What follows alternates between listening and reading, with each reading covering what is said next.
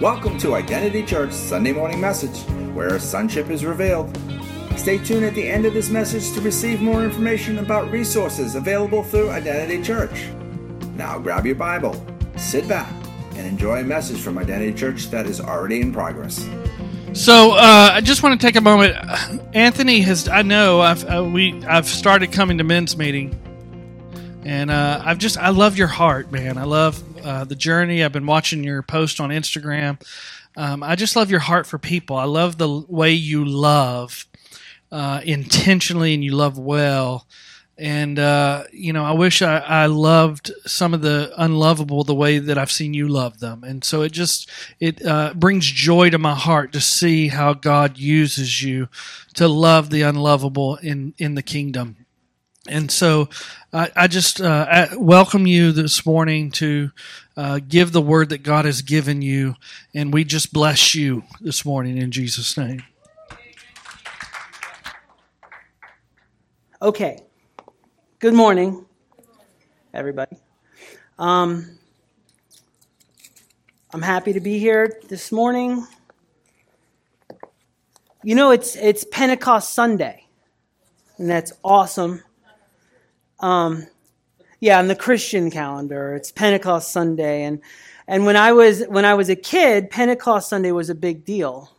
Well, not when I was a kid, because I didn't grow up in the church. I didn't get saved till I was 18. So when I was a kid, if you asked me what Pentecost Sunday was, I would say it's an Italian asking about the cost of a pen. Like, Pentecost, how much a Pentecost, a Sunday. But growing up in the church, when I became a Christian, Pentecost Sunday was like the day that you expected tongues of fire to fall in the service, and things were going to happen, the miracles were going to take place. And what I've come to realize is Pentecost Sunday was an event that happened one time. And now the tongues of fire are in us that come out. I'm not looking for something to fall down from the sky on me anymore. I'm looking to pour out onto somebody else, and that's what we need to look for. So, it's the same thing with, Christmas. All these holidays, all these things that happen are amazing, but we need to realize, we're beyond Pentecost Sunday. We're living in Pentecost. It's pretty cool. But that's not what I'm here to talk about today. In fact, I didn't even have anything to talk about. Usually when Charlie asks me to preach, he gives me 2 days notice. So I got to really quick come up with something. And I'm good on the fly. That's kind of where I thrive, when there's pressure. But this, he gave me 2 weeks notice. And I'm like, no problem. I can handle this in 2 weeks, And I started sitting down, thinking about what do the people need to hear, God, and nothing. My mind was just going all over the place.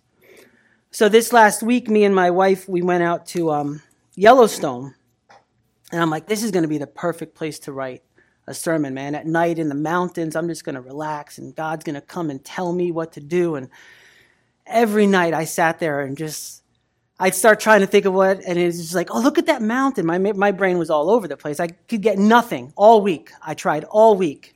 And I tried. I really tried.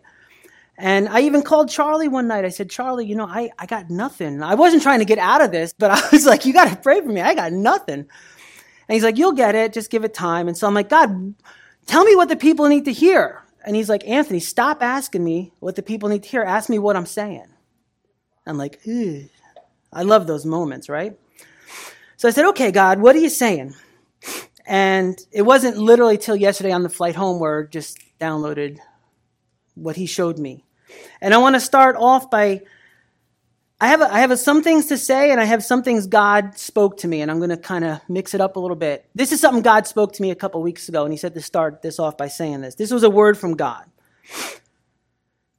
You have heard many say, the ground is hard.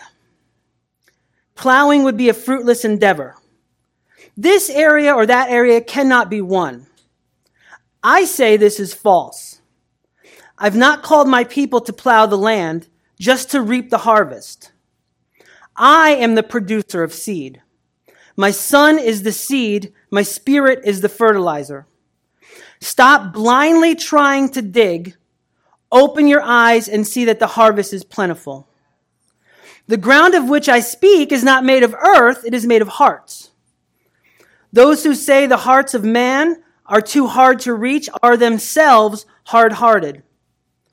Surely, if they knew my love, if they remembered what I saved them from, where they were before I chose to reveal myself to them, they would see that my goodness can soften any heart.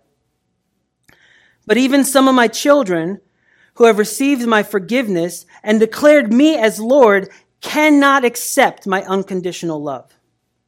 Therefore, how can one give to another that which they themselves have not received? This is a word of judgment. Yet some do not understand that my judgment does not condemn, it settles matters. My judgment is given through the sacrifice I made of my only begotten. My judgment is love, forgiveness. My judgment is not condemnation, but liberation. For those with an eye to see and an ear to hear, this will be revelation. And that's how I want to start this. If I was going to title this, it would be Wellness Check. God told me my church needs a wellness check. I don't know if you guys are familiar with what a wellness check was. I used to work for the sheriff's department. A wellness check is, hey, I haven't heard from this person in a while. I want to make sure they're okay. Can you go check on them? And it's been a long year. We've had COVID. We've had a crazy election. We have laws that are getting passed. Everybody, it's crazy. So God said, I'm sending you today to perform a wellness check on my people. I said, okay, God, can we start with me? I want to make sure I'm okay. And he did. I'm all right. And I want to talk about two different factions of people. I want to talk about the unsaved. The unsaved who are dead.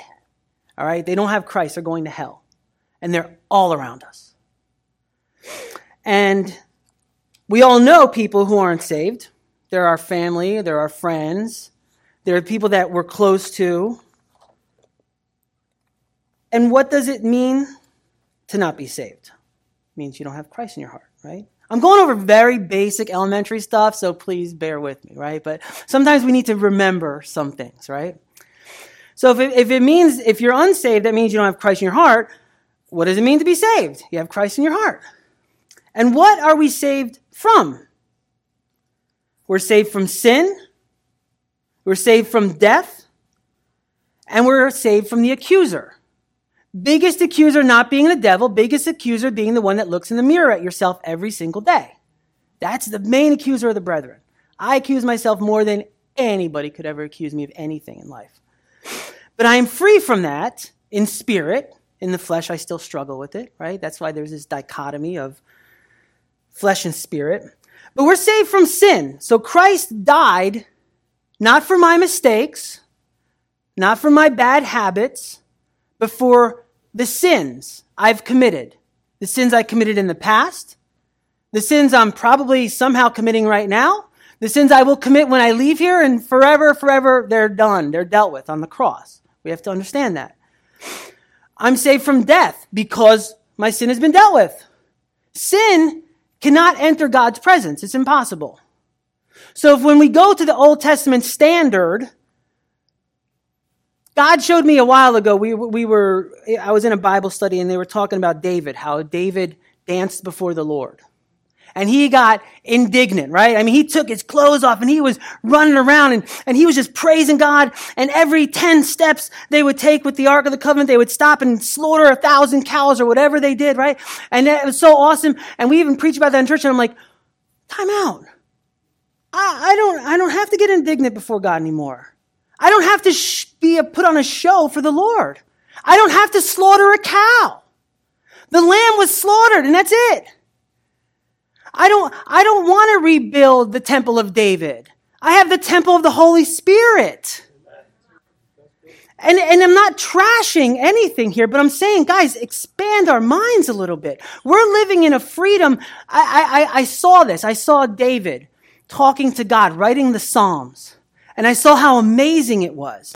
And then I saw Christ when he was walking the earth and he went to pray and Peter saw him talking to Moses. He saw him talking to some of the men of old. And I'm saying, we're so much at an advantage over all of them. No matter what David did, No matter how many animal sacrifices he made, it was temporary. He could sacrifice an animal, we could sacrifice this, we could do this, and it only covered us till our next step. And oh my gosh, I messed up again. Get me a cow. Get me a goat. It was constant. When the Israelites would go to war, they would have to do these things and say these prayers and do these things so God would somehow grant them favor. I ain't got to do nothing to get God's favor because God is in me. So, and if you got to be careful, because if you take that the wrong way, you think you can just do whatever you want and everything is going to be good. No, there's earthly consequences to our actions. But as a born-again believer, there's no more heavenly consequences for me. I'm going to heaven when I die. If you're not sure about that, you need to get saved. There's nothing I can do that's going to prevent me from going into God's presence when I breathe my last. There's a ton of stuff I can do to prevent me from fulfilling my calling on this earth. And we have to separate the two. So, whose job is it to save people? Is it my job? Is it your job? I would say absolutely not. I can't save you. I can't go to my unsaved loved one and somehow save them from themselves. Christ saves people. So if I can't save anyone and I can't even save myself, what is my job? My job is to call out and point people to the one who can save them. It's very simple. We make it very complicated. I've made it very complicated most of my life. But Jesus saves. Anthony doesn't save. Pastor Charlie can't save you. None of us can do anything. All we can do is point. Hey, this way. This way. And then when Christ comes in, he handles it. Which is, one of the main things I say is I don't care about your sin issues. And I'm talking right now to unsaved people. Okay, I think everybody in here is pretty good, right? But when we're looking at unsaved people, I don't care about their sins. I don't care what they're going. I don't care if they're a homosexual. I don't care if they're an alcoholic. I don't care if they're a liar. I don't care if they're a murderer. I don't care because none of that will keep them from heaven. The only thing keeping them from heaven is the lack of Christ. And when they find Christ and they find the love of God, all those things can begin to change in them. But it ain't going to change until they find God. One of the things that God told me is, he said, Anthony, if you spend all your time looking down and passing judgment and condemning the unsaved, who's telling them about Jesus? Because you certainly are not. And I'm like, oh, that hurts, God. And he's like, but let's get real. Did I tell you to go condemn the world? Even when Jesus spoke, he didn't condemn the world. Jesus' most harsh words were for the Pharisees and the so-called believers back then, right?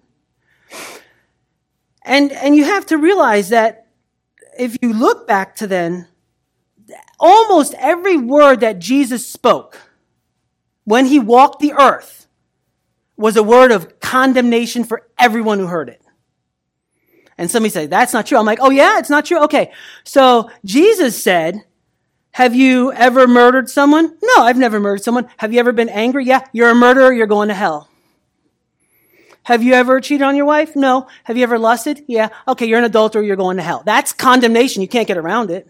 He condemned us all because anyone who thought they were somehow good enough, he said, only me. Only me. But even though his words condemned us, his one action saved all of us. So that's where I tie that in because, oh, wait, Jesus didn't condemn. Oh, yeah, go read what he said. He condemned us. Without him, we are condemned, right? All right. So we're to be witnesses. And what is a witness? A witness is someone who has experienced an event and can provide training or an eyewitness account to what they've experienced, and that's it. That's what a witness does. So go be a witness. Go tell people what God did in your life. And you don't even got to literally tell them what God did in life.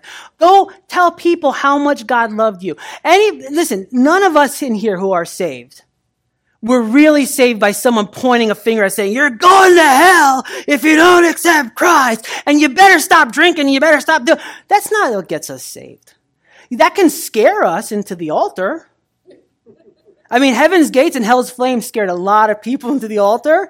And I know a lot of them who got saved and went right back into the world, right? Because it's emotional. I don't want to go to hell. And what is hell? I don't even know. That's another thing. Listen, if you're preaching hell, fire, and brimstone to people, and listen, I get it. I was saved under that. But my God, if I could go back and just realize the love of God, it would have saved me so much problems over 2 decades. But if you're talking to an unbeliever and telling them that they're going to go to hell, they don't care.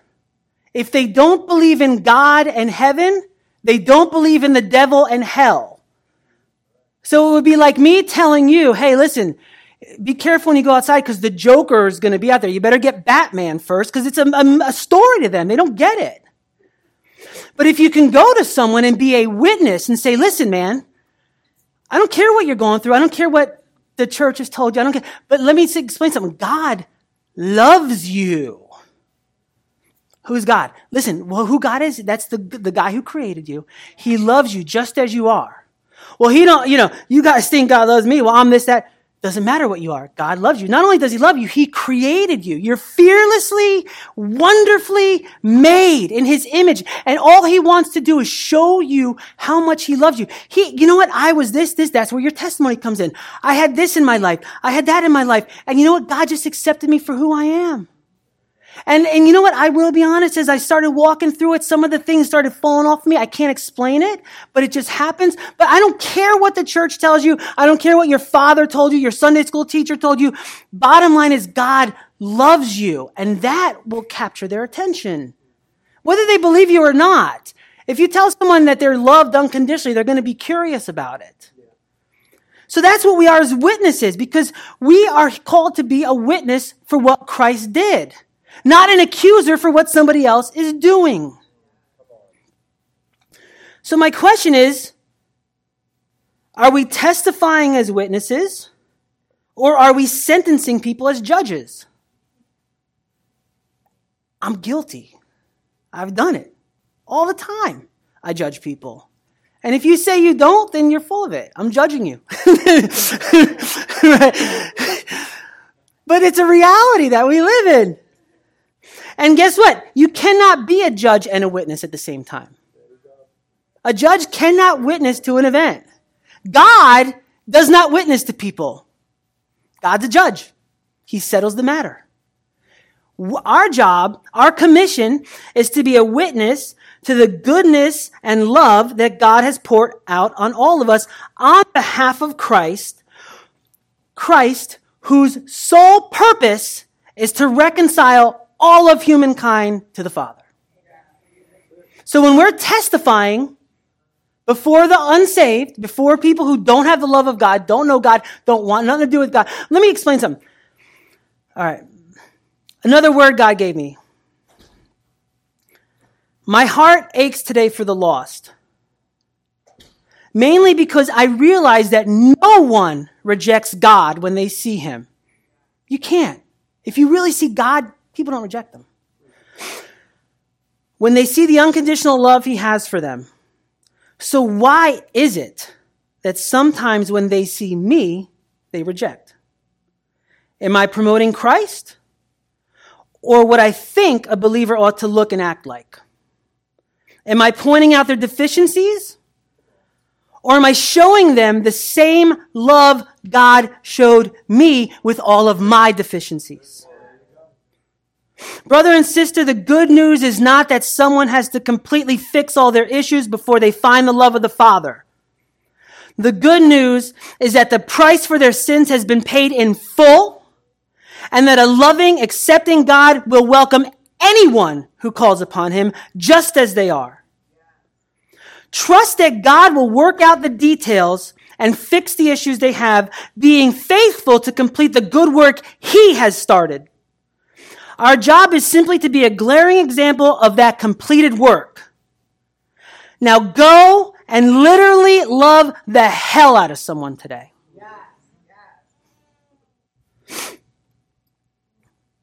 That's all. That's the whole purpose of the kingdom.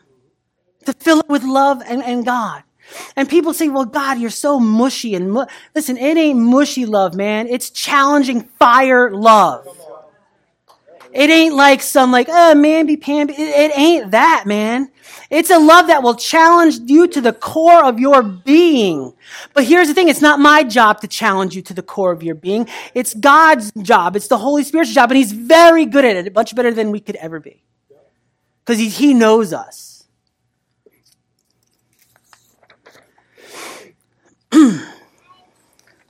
So when we see the people out there who are not saved, we have to go at them correctly. We have to go at them with love.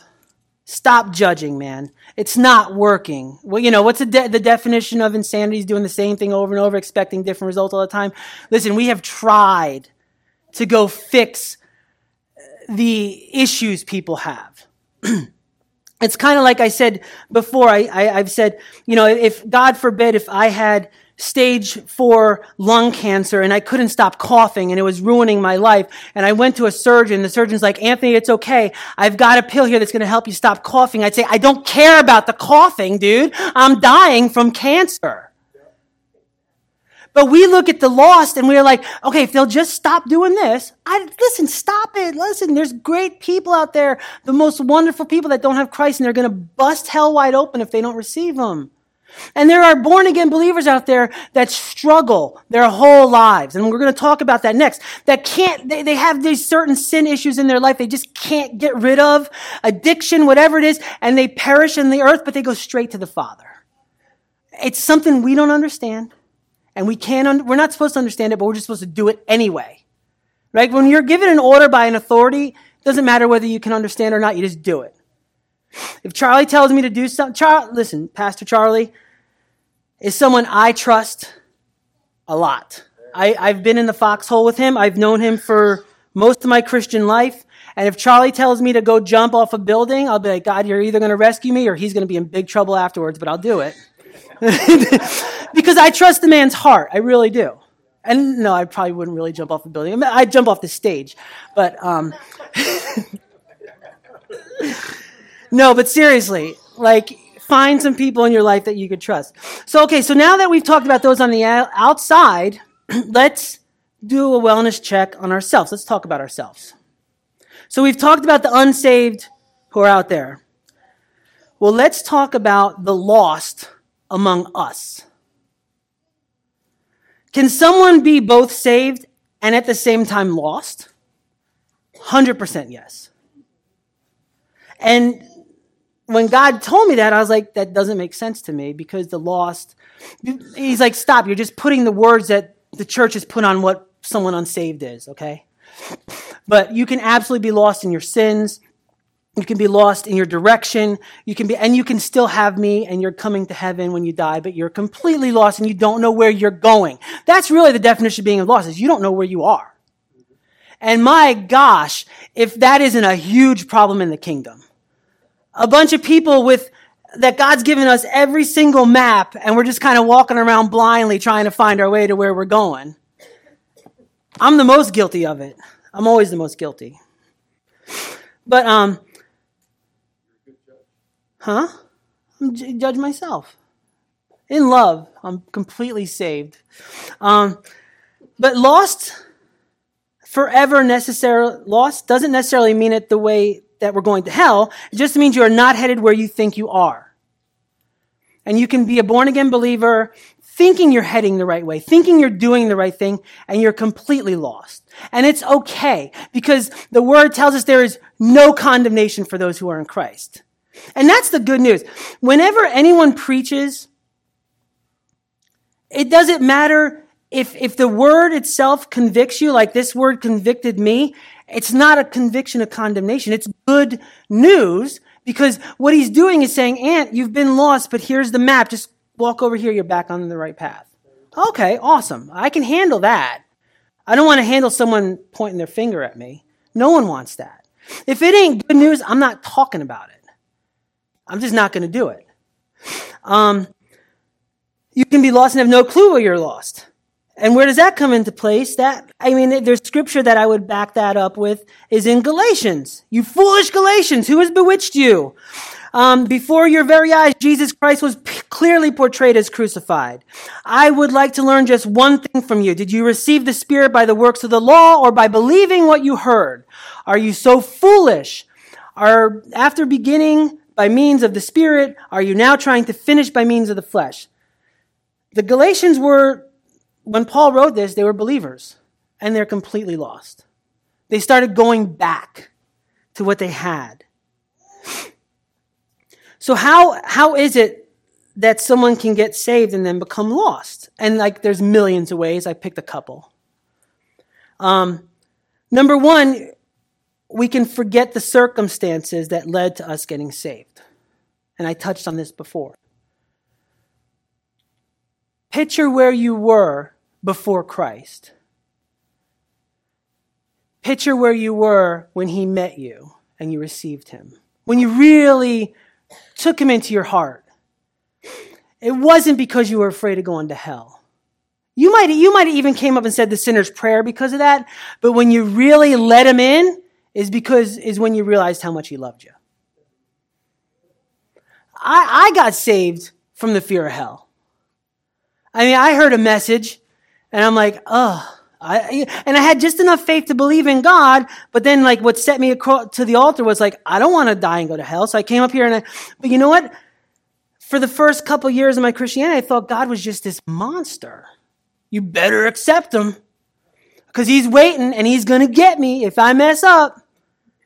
And that was my relationship, because I didn't understand who my father was. I mean, when we think of Father God, I don't care who you are, until you get free from it, you picture your own father. None of us had perfect fathers. Some of us had better fathers than others, right? I'm a first-generation Christian. Mine wasn't great, right? So when I thought of God, I thought of him. And I'm like, oh, that's how he is? That's how my dad is? And you go through it, man, but you got to get over it. And the great thing is this, once I started to realize who God really was, not my earthly dad, but someone who just completely loves me, all of a sudden the healing of your earthly father starts to take place too. I mean, my dad was an alcoholic. He was never physically abusive, but extremely emotionally abusive. But I've come to realize, okay, but the man never missed a day at work. The man always provided. I started to see the good. And he really just did the best that he could based on his relationship growing up with his father. And listen, there's brothers and sisters out there or people that are in your family that I don't care if you're 5 years old or 95 years old, that you have been letting rent space in your head your entire life and you gotta forgive. I think forgiveness is the most important thing we do because it's the most important thing that happened to us. Amen. We were completely forgiven by Christ. But if you hold on to bitterness about something that happened in your life, and I've had bad stuff happen in my life, man. Name it. I was abused by other people. I was sexually abused. Everything is happening in my life. I am grateful to God that one of the gifts he's given me is to be a pretty quick forgiver. Amen. I don't hold stuff. I might hold it for a little bit, but I let it go.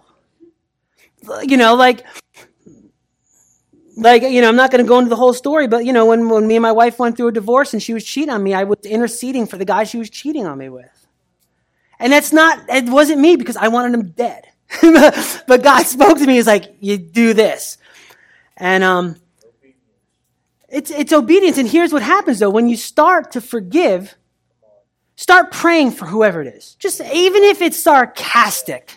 All right, God, bless them. Okay, maybe you want to bless them by taking them home early, God. They really want to see you. But no, start praying, even if it's in your flesh at first. And all of a sudden, you're going to wake up one day going through your prayer. And all of a sudden, one morning, you're going to wake up and just start praying for them. And it's going to be more sincere and more sincere and more sincere. And all of a sudden, wait, I don't hate them anymore is going to happen. You can't pray for someone continually and still hate them. And guess what? As Christians, we shouldn't be hating anybody anyway. I mean, I had gotten very caught up in the political stuff going on. And for a while, I would say I really disliked this person in the White House or that person doing this. But listen, man. First of all, and we just had to talk about this morning, we have to realize that this country, which we always say was founded on Christian principles, no, it was founded on the freedom of religion.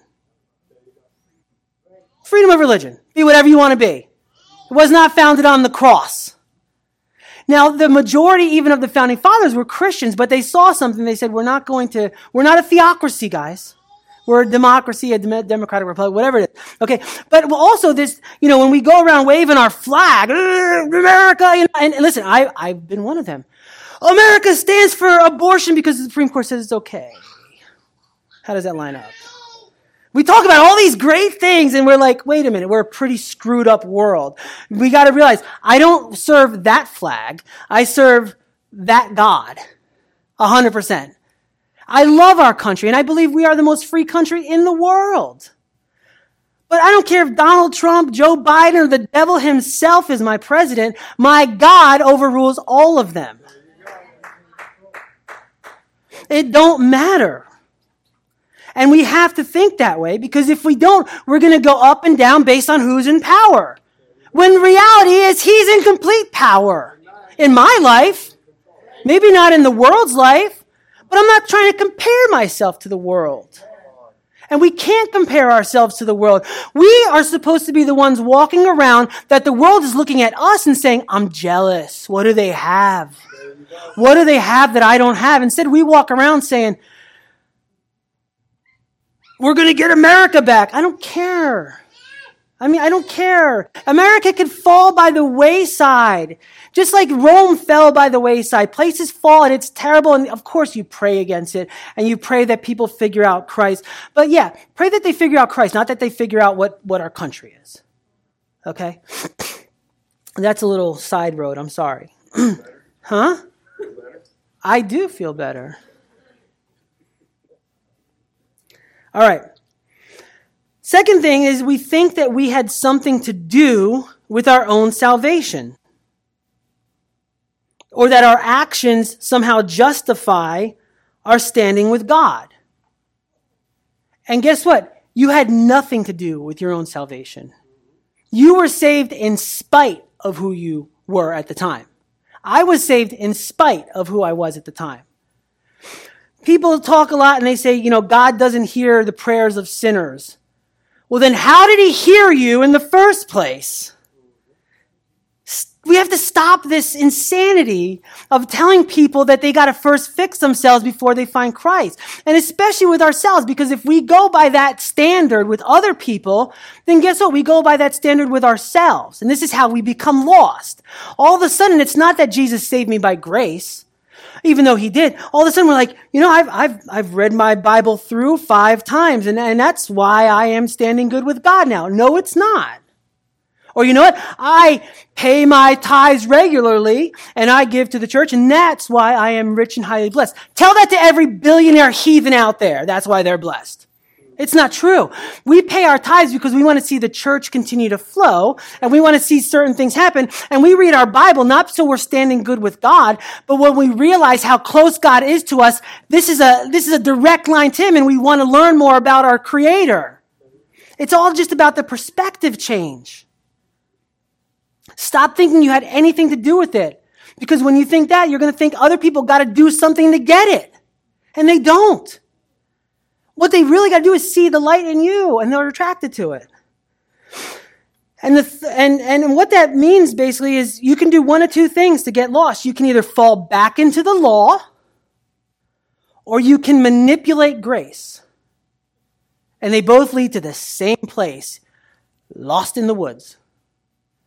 We like I said, we spent the last week in Yellowstone, and we were in the woods, and we went to the Grand Teton Mountains, and we decided to do a hike because I've lost like 200 pounds in the last year, so I'm like I'm ready to go hiking, and I'm gonna have fun, and I didn't buy any of the proper equipment to do a hike with. I was wearing these sneakers in a place where there's still snow on the ground. And I'm like, we're just going to do a beginner hike. We're going to go up to this fall, and it's going to be awesome. And, we were doing it, and there was nobody there. There wasn't a lot of people at the time while we were there. And about 4 miles into this hike, I'm like, oh God, what are we doing here? Because we have to walk back after we're done with this. Luckily, there was a boat that would take you back when you're completed with it. But I'm like, okay, that's okay. We can do, and listen, I walk and run now and ride my bike. 4 miles isn't a big deal. But when you're in a mountain and you're in snow, it becomes a big deal, especially when you're in sneakers. And so but it was pretty good. But we got to this one place where the path was about this wide. And then there was just a cliff that went into rapids. And this one path that I could go was ice. And it was at a little bit of an angle. And I'm like, I can't do this. Like, I'm done. But my wife's like, listen, we're 4.5 miles in. We're not turning around. And I'm like, sneakers. And so I'm like, okay, I'll figure this out. So I get on my hands and knees. And my hands are freezing. I'm not wearing gloves. Listen, don't do what I did. And so I'm inching my way across this snowy ice stuff, and I'm looking back, and I just look forward. Please look forward. Don't look back. And all of a sudden, I hit something that they call a post hole. I didn't know what a post hole was till I experienced the post hole, but it's a soft spot. And I'm crawling, and all of a sudden, I sank 3 feet into the snow. Boof! I assumed I would go 10 feet in the snow and die at this point. I'm screaming like a little girl in the middle of the woods, and there's no one to help me. And and of course I'm carrying, and my gun comes out of my pocket. Everything gets soaking wet, and I just wanted to use that gun at that point because I just figured it'd be easier to shoot myself than drown. But I got out of the hole, and I made it to the other side. And so now my wife's coming over, and she gets about halfway. She goes, I can't make it. I'm not going to make it. I'm like, you forced me. You're going to make it. If you die, I'll send a letter, but you're getting over this. You're coming.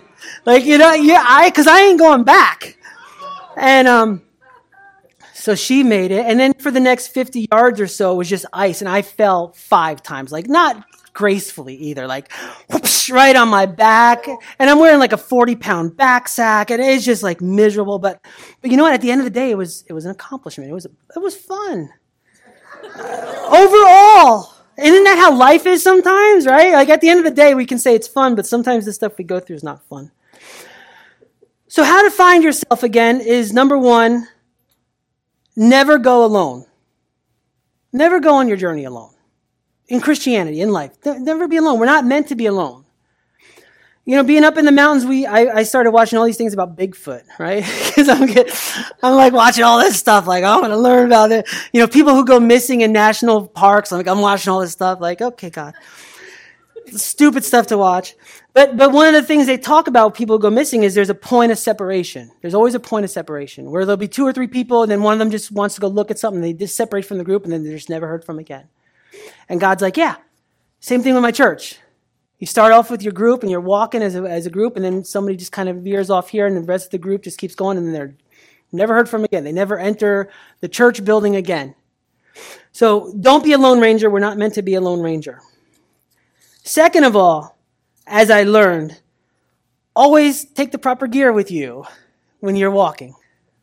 Don't wear sneakers. But in this, wear the armor of God. It's really simple. And I'm not even going to read the scripture about the armor of God. I have it right here, but there's no need to read it because this is not a religious thing to do. Literally, you're wearing the armor of God, whether or not you wake up in the morning and say it over yourself. It's there because he's in you, and Jesus ain't walking anywhere without the armor. And if he's in me, it's on me. Now, I get why we say it because it helps our minds, right? A lot of the things that we do as Christians is mental, right? Can I tell you something? There's nothing God hasn't given you. There's nothing God hasn't. But sometimes we have to say things for us to understand that we have them. We're talking it out. And God's totally cool with that. And I do it all the time, and we always do it all the time. But do it with the understanding that you already got it. You're just refreshing your own brain to make sure that you understand you have it. And I will close so we can all start the party with this. And I think this is one of the most important things for us to do, especially in this church. I'll preface this by saying, for any of you guys that ever heard me talk before, my gift is evangelism, and that's what I really like to do. I like to talk to the unsaved people. But when Charlie asked me a couple weeks ago to preach, I said, God, I don't want to evangelize. I want a pastor's message. I want to talk like a pastor because I care about these people. And I know Charlie cares about these people. And, we don't always need to hear like the get out and go save the lost people. We should know this by now, right? So give me a message for us. And that's what he was talking about. So this is important. The last thing and the most important thing we could do is we need to accept and in fact ask for the counsel of others. One of the best things I ever heard somebody say, and this is a person that used to go to our church who doesn't go anymore, when someone would get saved, he would say, listen, I want you to go find 3 men in your life that will tell you no, that you will listen to. Or if you're a woman, 3 women in your life that are a little more mature than you, that can tell you no and you'll listen to. It's so important. In this church, we have a lot of awesome leadership.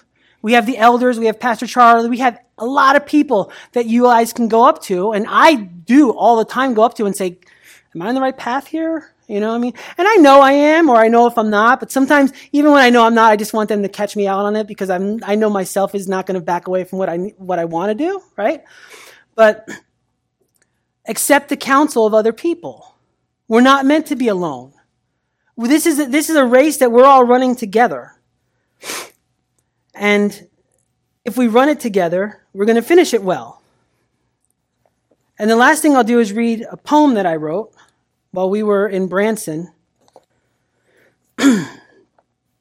Branson changed my life. If none of you guys have ever been to a son's conference, a brother's conference, daughters, whatever you want to call it, okay? Go to it. I didn't understand it. Charlie's been going with Jack Taylor and these guys for a decade now. I never went to anything.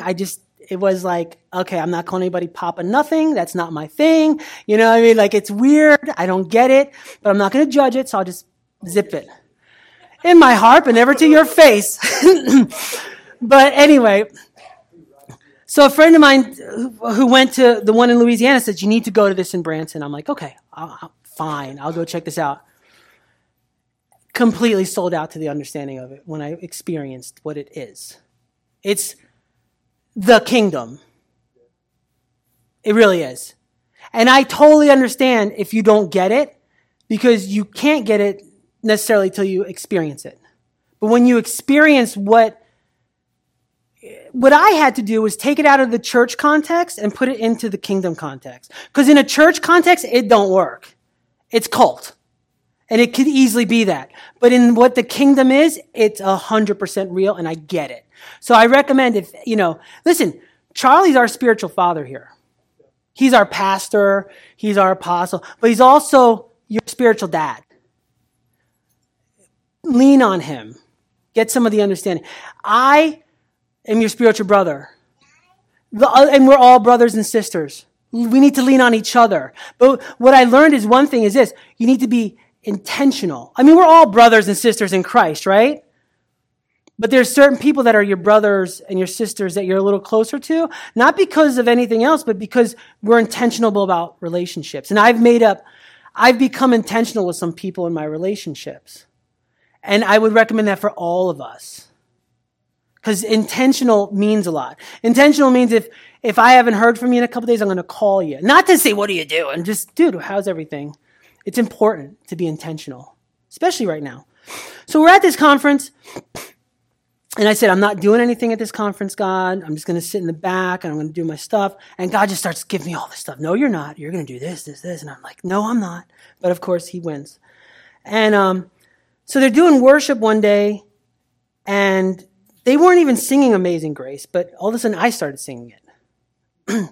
How many know that? Amazing grace, how sweet the sound that saved a wretch like me. And I stopped. Well, God stopped me. He said, Anthony, what is the sound of grace? I'm like, I've never thought of that. Like, I've sang that song my entire Christian life. I know what the reality of grace is. I know what the word of grace is. I know who grace is. But what's the sound of it? What does grace sound like?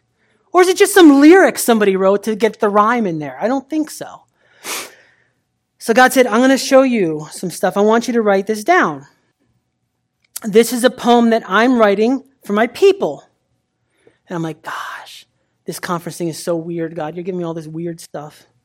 But I said, okay, what do you want me to write? And I started writing. This is a word, it's a poem that I'm going to close with that is God speaking to us. I have seen your cries. Every teardrop from your eyes is precious to me. You have called me Father, and I have called you friend. My love I have for you, it has no end. Battered and bruised, disrespected and used, I cried for you, and I died for you. For such a long time, I could see you, but I could not let you see me. It's not that I didn't desire for you to see all my majesty. Yet I in my glory just could not reveal myself to you in your flesh. For though I created you in my own image, these two could simply not mesh. I gave you the kings, the prophets, the judges. I taught you to sacrifice. Yet all the burnt offerings, the lambs and the doves, could never fully suffice. So I sent my Son, who is my spirit, who in fact is me, to come live among you the life I intended for all of humanity. In him I sat with you, walked with you, talked with you. This was all part of my plan. Then all of your pain, your shame, and your sin, I placed on myself, the final lamb. And as my creation hung me on a cross, the man in me breathed his last. But the I am who I am could not be killed. So I laid my life down. I went to the tomb. I paid the full price. I took the keys. I preached in the pit, and I reconciled us at last. Now boldly I tell you to come to my throne. No longer must I hide my face. My blood has redeemed you. I fully receive you. This is the sound of grace. And this is the end. Thank you for tuning into today's message from Identity Church. To know more about us, go to identitychurch.net, where you'll find resources such as a calendar, media, and upcoming events. You may also download an app for your mobile device from the Apple App Store or Google Play. Then from your mobile device, you can hear our messages, read from the Bible, take notes, connect with us on the social media, and even pay your tithe. Again, thank you for tuning into today's message from Identity Church.